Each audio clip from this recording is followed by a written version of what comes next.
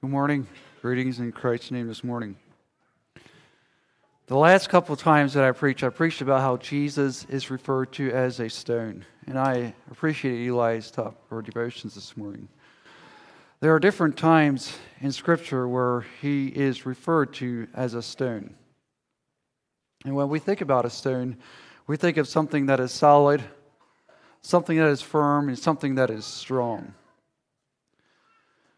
We had talked about how Jesus is the smitten stone in Exodus, where he was struck so that he can bless us, so that he can pour out his grace on us.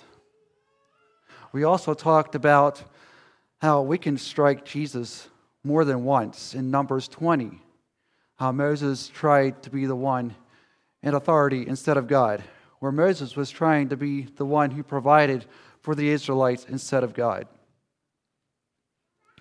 This morning, I want to speak about the smiting stone. This is not the stone that was smitten, but the one who strikes. When we look in our world around us, we can see that things are getting worse and worse. The spiritual climate of the world is decreasing quite rapidly. Men are becoming more and more wicked. There is a lot of deception that is happening here on the earth. Everyone claims that they have the answer to reach to God. But if you look at all their views, you come up with as many different views or ways to God as there is people. There are lies floating all over the place, whether it's in religion or even in the political world, the financial world, and so on. So much so that apart from the Bible, you have no idea what is true or what is false. The Bible says that evil men shall wax worse and worse. And we can see that it's not going to get any better anytime soon, apart from divine intervention. With these thoughts, I would invite you to keep your Bibles open to Daniel 2, and we'll talk about this chapter. Just an introduction to this chapter. I think this chapter is one of the most important chapters or passages to study in order to understand God's plan for the end times. It is one of the foundation passages to study, to learn what God's plan is for the world. In this chapter, we will learn what God's plan is for the nations of the world. Before we get into the chapter, we need to talk about why the Jewish people were in the land of Babylon. We see Daniel, we know he was the Jewish. Why was he in the land of Babylon? As we know, the southern kingdom of Judah were captives in the land of Babylon, and Daniel was a part of those captive. Why were the Jewish people in the land of Babylon? Why were they held captives? And in asking this question, I want you to think about the Jewish people and Daniel and what God thought about them.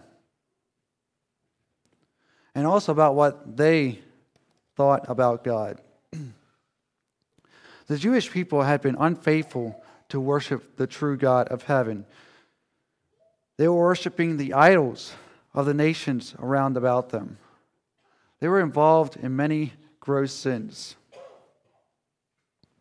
They had broken the covenant of Moses that they had made with God.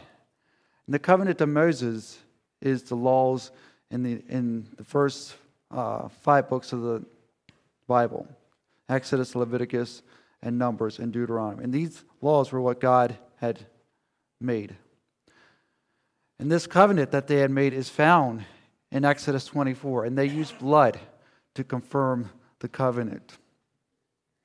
In Exodus 24, the children of Israel told God and Moses, all that the Lord has said we will do, and be obedient. In Deuteronomy 28, it gives us the results of obedience and also the results of disobedience. If they obeyed God, God will set them on high above all the nations of the earth. God will make them the head or the leader of all the nations, and not the tail or the follower of all the nations. God will bless them in so many different ways. He will bless them in military success, financial prosperity, and in farming prosperity and family life. But if they disobeyed God, all the things that God would have blessed them with, He will then curse them with.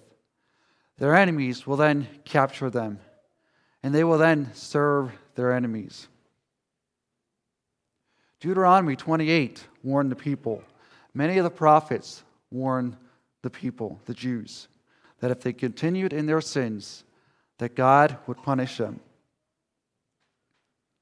We see in Daniel 1 that it was the Lord that gave Jehoiakim, the king of Judah, into the hand of Nebuchadnezzar. Now, as Daniel and the Jewish people are in Babylon, their minds may be thinking, is this it for the nation of Israel? Will God forever forget His people? We will find out in our sermon today God's plan for the nation of Israel. Let's look at King Nebuchadnezzar's dream.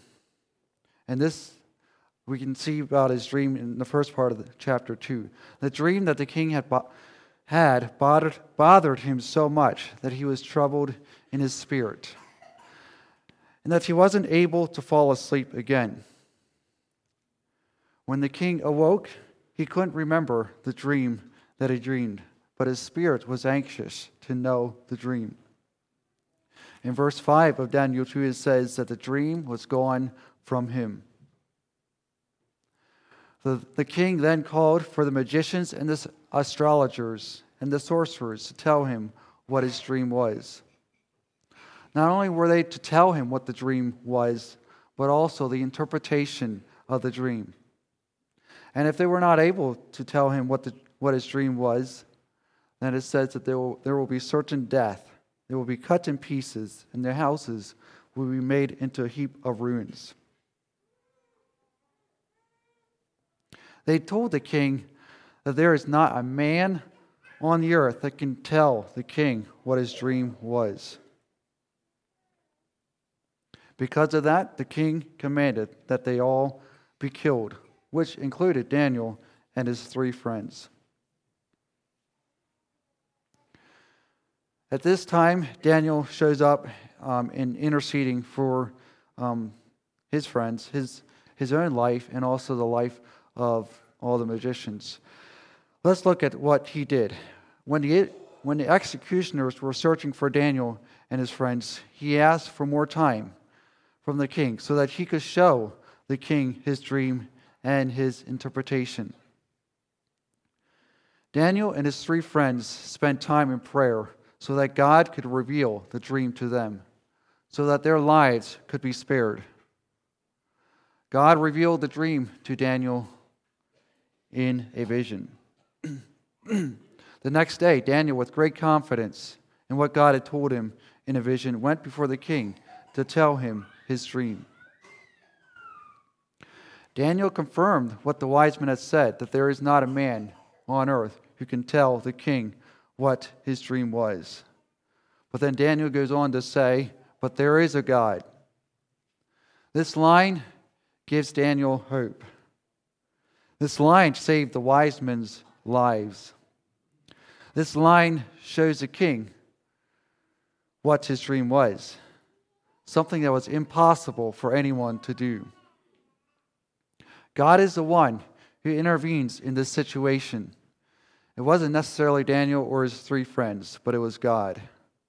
God used Daniel so that God could make a way so that he could intervene on their behalf. And if we look in verse 30 of Daniel 2, Daniel takes no credit in revealing the dream to the king. He did not look at himself as superior to the other wise men. Let's look at the purpose of the dream. And God had a purpose in giving this dream to Nebuchadnezzar. God uses whomever he chooses to reveal his will. In this story, he used a pagan king. a king that had his people worshiping him to reveal the plan for the world. He used a wicked man to give to Daniel and the Jewish people, and also to us, a divine message. In verse 28, we can see the first purpose of the dream. It says, "But there is a God in heaven that revealeth secrets, and maketh known to the king Nebuchadnezzar what shall be in the latter days." What is meant by the latter days?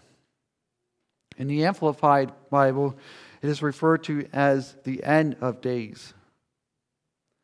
And all the times that the latter days is mentioned in the Bible is referring to the time of Jesus' second coming. The time of Jesus' second coming is the time after the 7-year tribulation, where the Jewish people will be persecuted and experience Jacob's sorrow because of all the times that they have rejected God.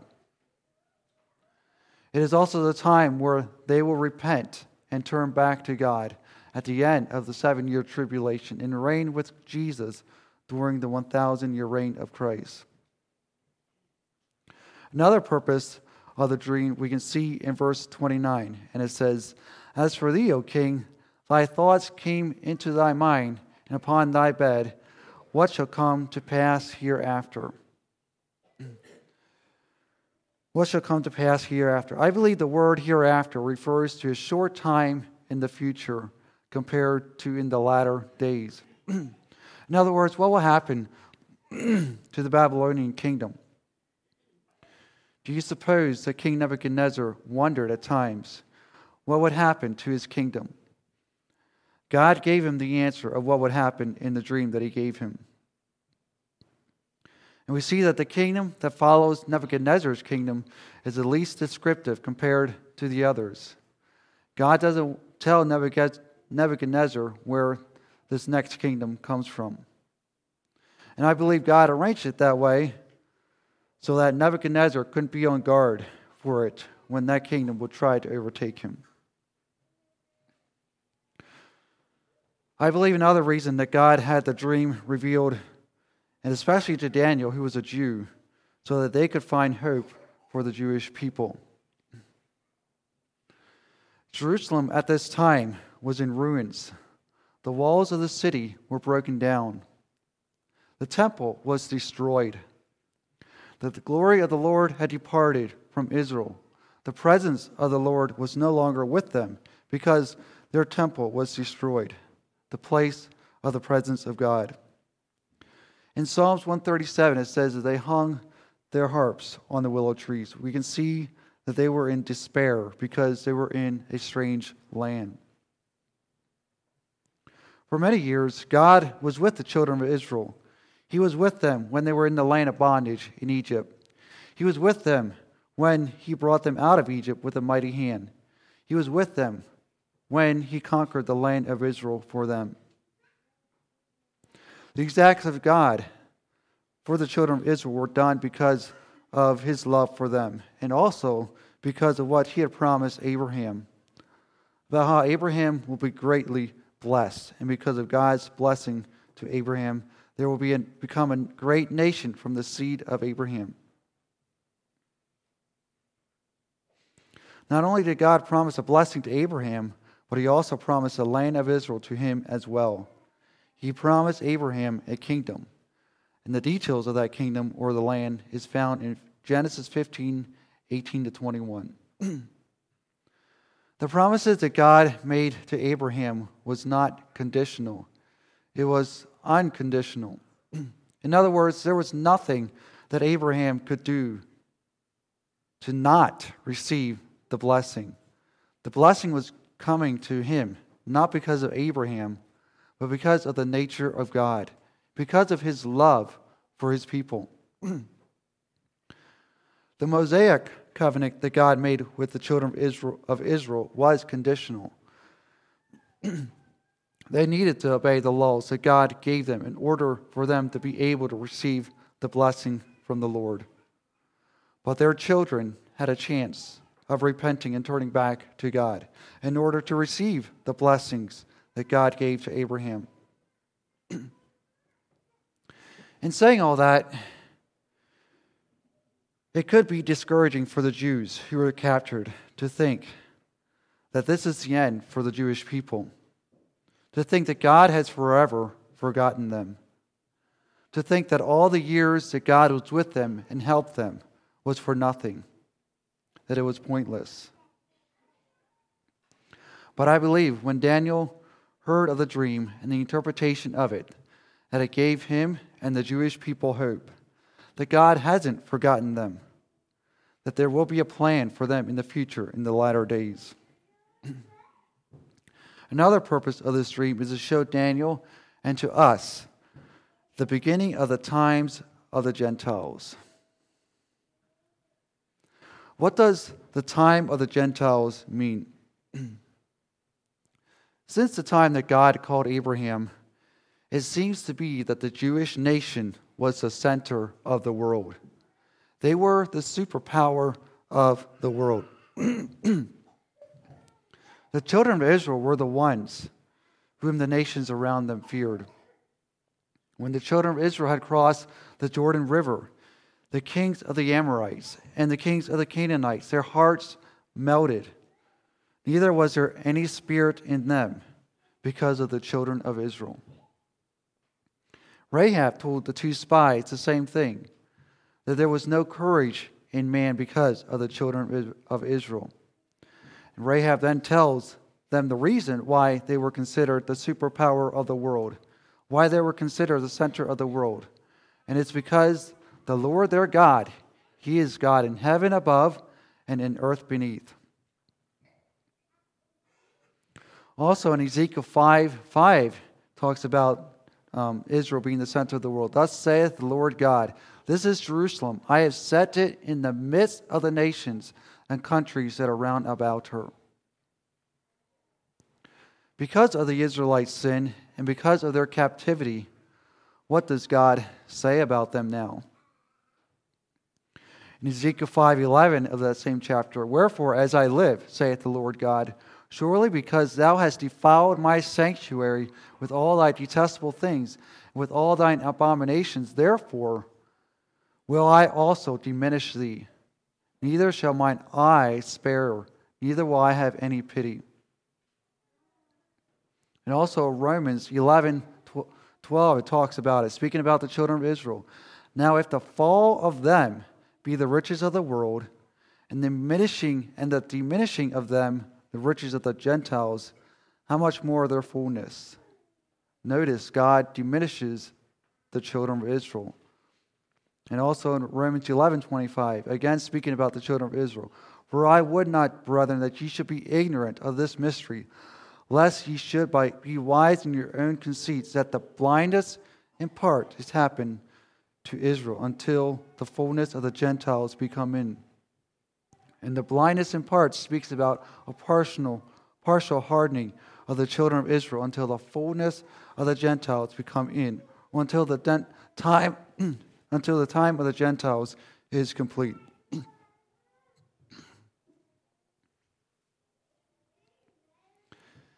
If God's focus isn't on the children of Israel anymore, where is His focus at now? And if you pick it up in the previous verses, I gave you the answer. It is on the Gentiles. So the time of the Gentiles is when God changes His focus from the children of Israel to the Gentiles. When the door of mercy is open to the Gentiles.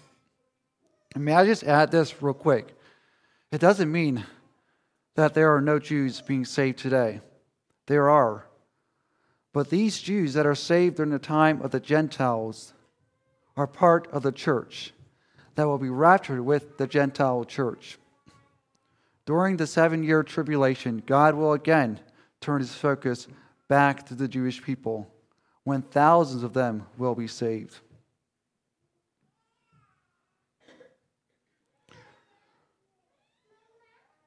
Let's notice what happens to the Jews in the time of the Gentiles.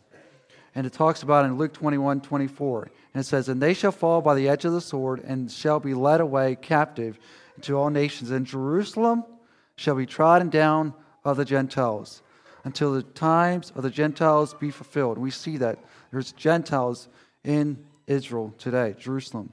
And also Ezekiel 5, there's different words that describe the judgment that God will give to the children of Israel that is happening even today. Words like, I will make thee a waste and a reproach among the nations. They will be a reproach and will be insulted among the nations. Don't we see that happening today? The Jews do not have full control of their land. There are Gentiles. The Gentiles dominate the world and have control over Jerusalem. And I think it's interesting. This dream comes to a Gentile king because he's at the beginning of the times of the Gentiles. Let's look at the description of the image. And I'm going to read verses 31 to 34 again. Thou, O king, sawest, and behold, a great image. This great image, whose brightness was excellent, stood before thee, and the form thereof was terrible. This image's head was of fine gold, his breast and his arms of silver, his belly and his thighs of brass, his legs of iron, his feet part of iron and part of clay. Thou sawest that a stone was cut out without hands, which smote the image upon his feet, that were of iron and clay, and brake them to pieces. Then were the iron, the clay, the brass, the silver, and the gold broken to pieces together. I think I was going to stop there, sorry. Well, yeah. Now that's the description of the image. Now let's look at the interpretation of the dream. As we go down through, you will notice that the next kingdom is inferior to the previous one. And the word inferior, as it's used here, is maybe not a good word to use. I believe when they use this word, it means lower. The next kingdom is lower down on the image than the previous one. Because the farther you go down each kingdom, the kingdom gets stronger and stronger in their force. But if you look at the image, the head on the top, if you see the difference between the toes, the iron and mixed with clay versus the gold is heavier than the iron mixed with clay on the bottom. This image is top heavy, and as you go down the image, each metal gets lighter than the one above it. The gold on top weighs more than twice what the iron mixed with clay does on the bottom. This is a picture of the decreasing stability of the governments of each kingdom. And this is the line that I got from David Jeremiah. This is also a picture of Gentile dominion and civilization that is one of continuous degeneration and decay. And if you see the bottom, it all ends up in a pile of dust. Let's look at the head of gold. Who is the head of gold? Daniel tells the king that he is the head of gold. Notice how King Nebuchadnezzar rules. He was the king of kings. In other words, he was the ruler of all the known world. He was in control of even the animals and the birds that were on the earth. King Nebuchadnezzar fit the description of the head of gold because Babylon was covered with gold.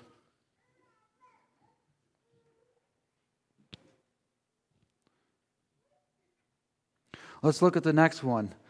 The breast and the arms of silver. This kingdom comes after the Babylonian kingdom. If we look in Daniel chapter 5, verse 28, we can see that the kingdom was the Medes and the Persians. If we remember, that is the time of when Esther was queen. The two arms on this image speaks of a division in the kingdom. And if we look at the word silver, it has to do with money. This kingdom is known for all the money that the kings got because of the taxes. This was a wealthy kingdom. And we can read more about this kingdom in, like I said, Daniel 7, verse 5, and also 8:20. Let's look at the next kingdom, the belly and the thighs of brass. The third kingdom after the Medes and the Persian is the kingdom of Greece. Notice it says that the kingdom shall rule over all the earth. Alexander the Great, who was the ruler when he had conquered the world, it is said that he sat in his tent and wept because there was no more of the world for him to conquer. In this kingdom, bronze was used because the soldiers had helmets, breastplates, and shields and swords made out of bronze. The next kingdom, the legs of iron. This kingdom follows after the Greece kingdom. It is the kingdom of Rome, if we look in history. This kingdom started a little before the time of Jesus, before his birth. And we see there's two parts of it, two legs of iron. That means the kingdom was split in two. There was the Eastern Roman Empire and also the Western Roman Empire. The phrase that we see in verse 40, where it talks about how iron breaketh in pieces and subdueth all things. In the Good News translation, it says that the kingdom will shatter and crush the previous empires. The Romans were known for their ability to crush any resistance with an iron heel.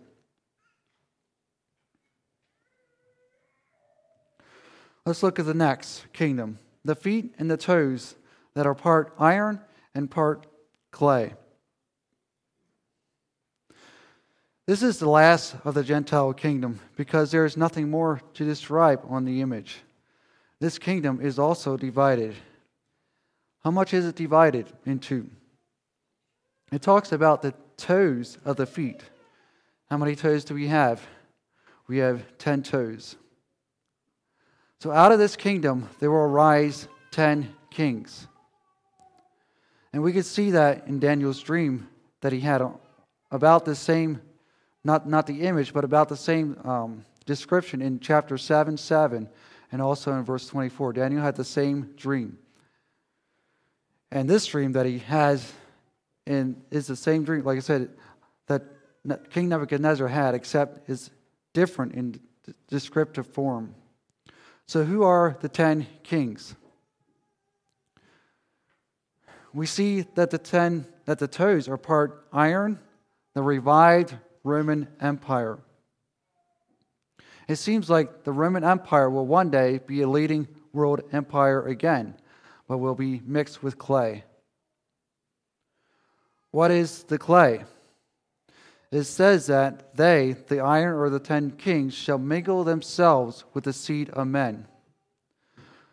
And I'm not exactly sure what the seed of men means, and there's other Bible scholars that aren't sure as well. But I'm going to just read a note from my Bible to maybe what it could mean. The king, represented by the 10 toes, will seek to mingle themselves with the seed of men.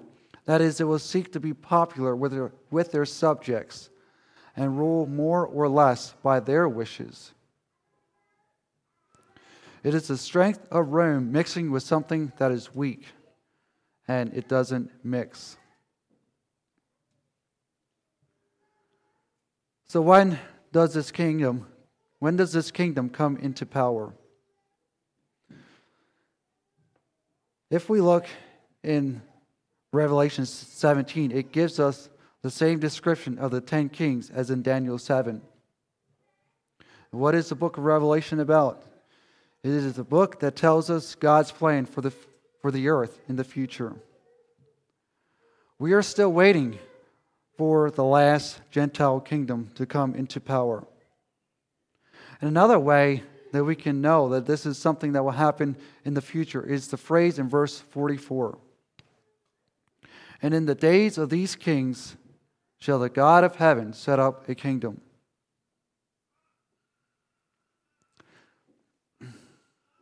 I'm going to step aside from the story here, or the image, and ask, what does the dream tell Daniel and to us? This dream that the king Nebuchadnezzar dreamt shows us the rise and the fall of most of the kingdoms listed here. These kingdoms all had the power to rule the known world at that time, but fell short of it. The dream shows us that it is not the kings nor their kingdoms that control the length that they reign, but it is God who controls that. I believe that is the same for us today. God is in control of those who are in power, whether we like the ones that are in there or not. In verse 21, Daniel thanks God that he is the one that removes kings and sets up kings. In verse 37, it says that God is the one who gave Nebuchadnezzar a kingdom, power, and strength and glory. The people who vote don't control that, how long their king stays in power. Or the king doesn't even control that. But it is God that controls that. And I think we need to be rest assured in that truth as we think about who is in power. God is the one who sets up kings and takes them away. All right, let's go now back to the image about the stone. Who is this stone? I told you already the answer already with the series that I'm doing. The stone is Jesus Christ. He is the stone. And I think this part of the story or the dream is the climax of the story. It is what the Jews are longing for. It is what us as Christians are longing for. And even for the unbelievers, I think they're longing for a time like this, for an age that Jesus will bring, except they will not be part of it because they refuse to believe that Jesus is the Messiah. This is the time where Jesus will set up his kingdom here on the earth. Let's look at what the stone does, the action of the stone. This stone strikes at the feet of the top-heavy image.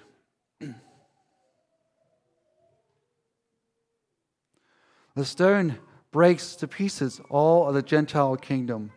It breaks it to pieces. Doesn't it remind you of some verses in the New Testament? Matthew 21:44. And whosoever shall fall on this stone shall be broken. But on whosoever it shall fall, it will grind him to powder.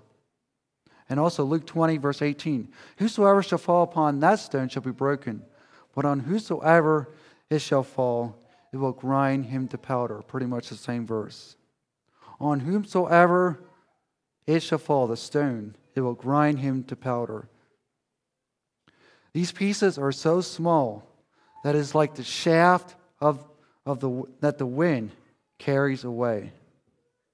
It is carried away. There's no more trace of the Gentile kingdom.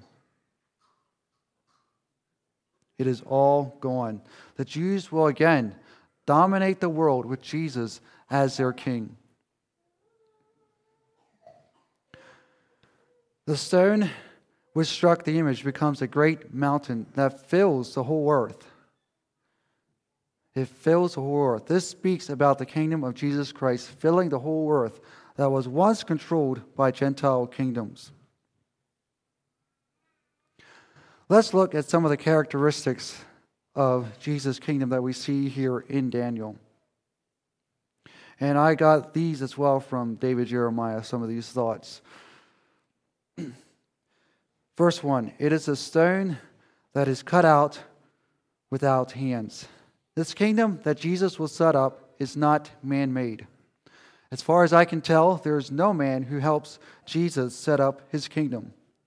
We who know Christ are included, but we don't set the kingdom up. It is a divine intervention, just like the virgin birth, divine intervention, just like the resurrection, divine intervention, and just like the coming of Jesus Christ, his kingdom, a divine intervention. It is a kingdom that comes suddenly. This kingdom will not come gradually, but it will come suddenly. The other Gentile kingdoms rose out of the ruins of the previous kingdom. Christ's kingdom doesn't come from the other kingdoms. It will come from heaven and strike with a sudden blow. It will come as sudden as the lightning flashes in the sky, or as sudden as the flood waters came up on those outside of the ark, or as sudden as the destruction of Sodom and Gomorrah. This kingdom is a severe kingdom. Like I said, it crushes all the previous kingdoms. All the metals that made the other kingdoms valuable, were known or blown away with the wind, so that there is no trace of them. This speaks of judgment. This kingdom is a sovereign kingdom. This kingdom will fill the whole earth. Jesus will be king over all the earth. The prophecy of Isaiah 9, 6, and 7 will finally, completely be fulfilled. For unto us a child is born, unto us a son is given, and the government shall be upon his shoulder, and his name shall be called Wonderful Counselor, the Mighty God, the Everlasting Father, the Prince of Peace.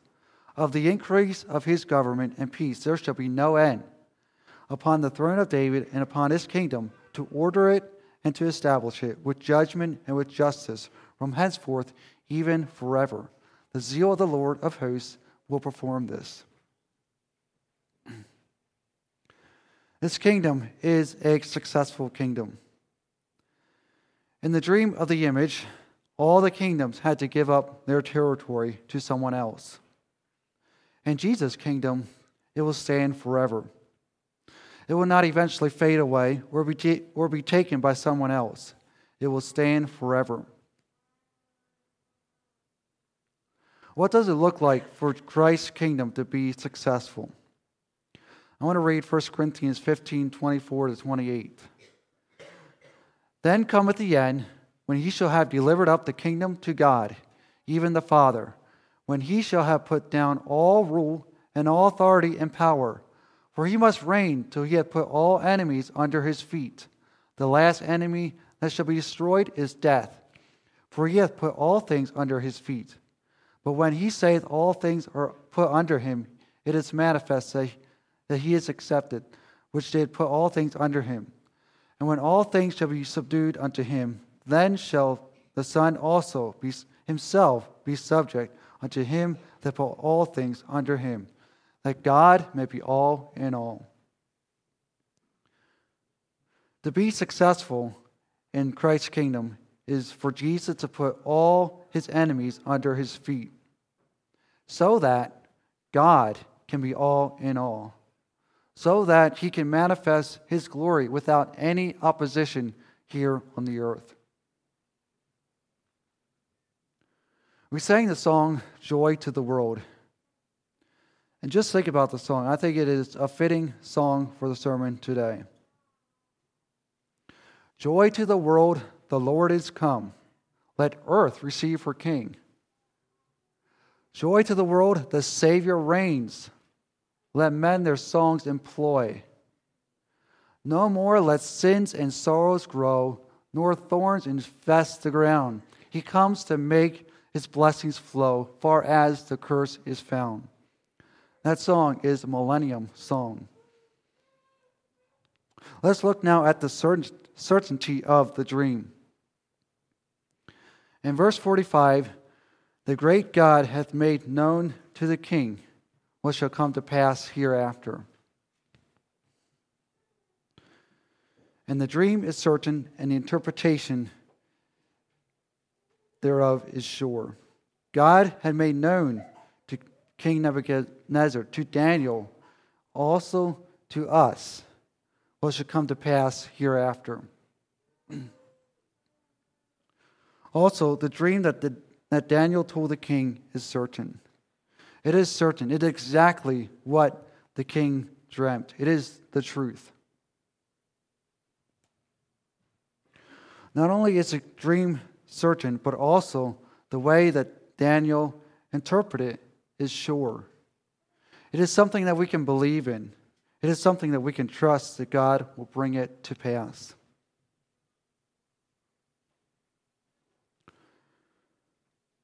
Just as Daniel and his people weren't sure about the future that they were in, with the dream, they had something that they could look forward to. We too have something to look forward to here on this earth. There will come a time when Jesus will make all things right.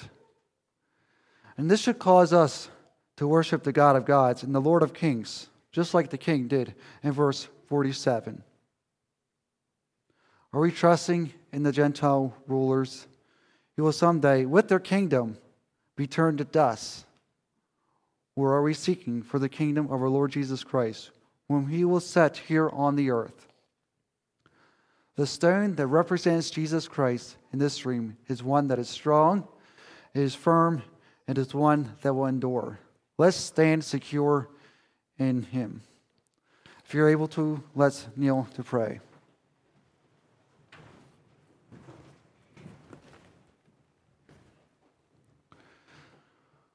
Our Heavenly Father, thank you, Lord, for your many blessings. Thank you, Lord, that you plan, that you promise to come back again. And Lord, we look forward for that time when there will be no more sorrow, where there will be no more curse and sin. I pray, God, that you would just help us, Lord, to be faithful to you until that time comes. I pray, God, that you just give us the strength that we need to live for you and to seek after you. I pray, God, that you just be with us today, guide and direct us. Thank you, Lord. We praise you in Jesus' name. Amen.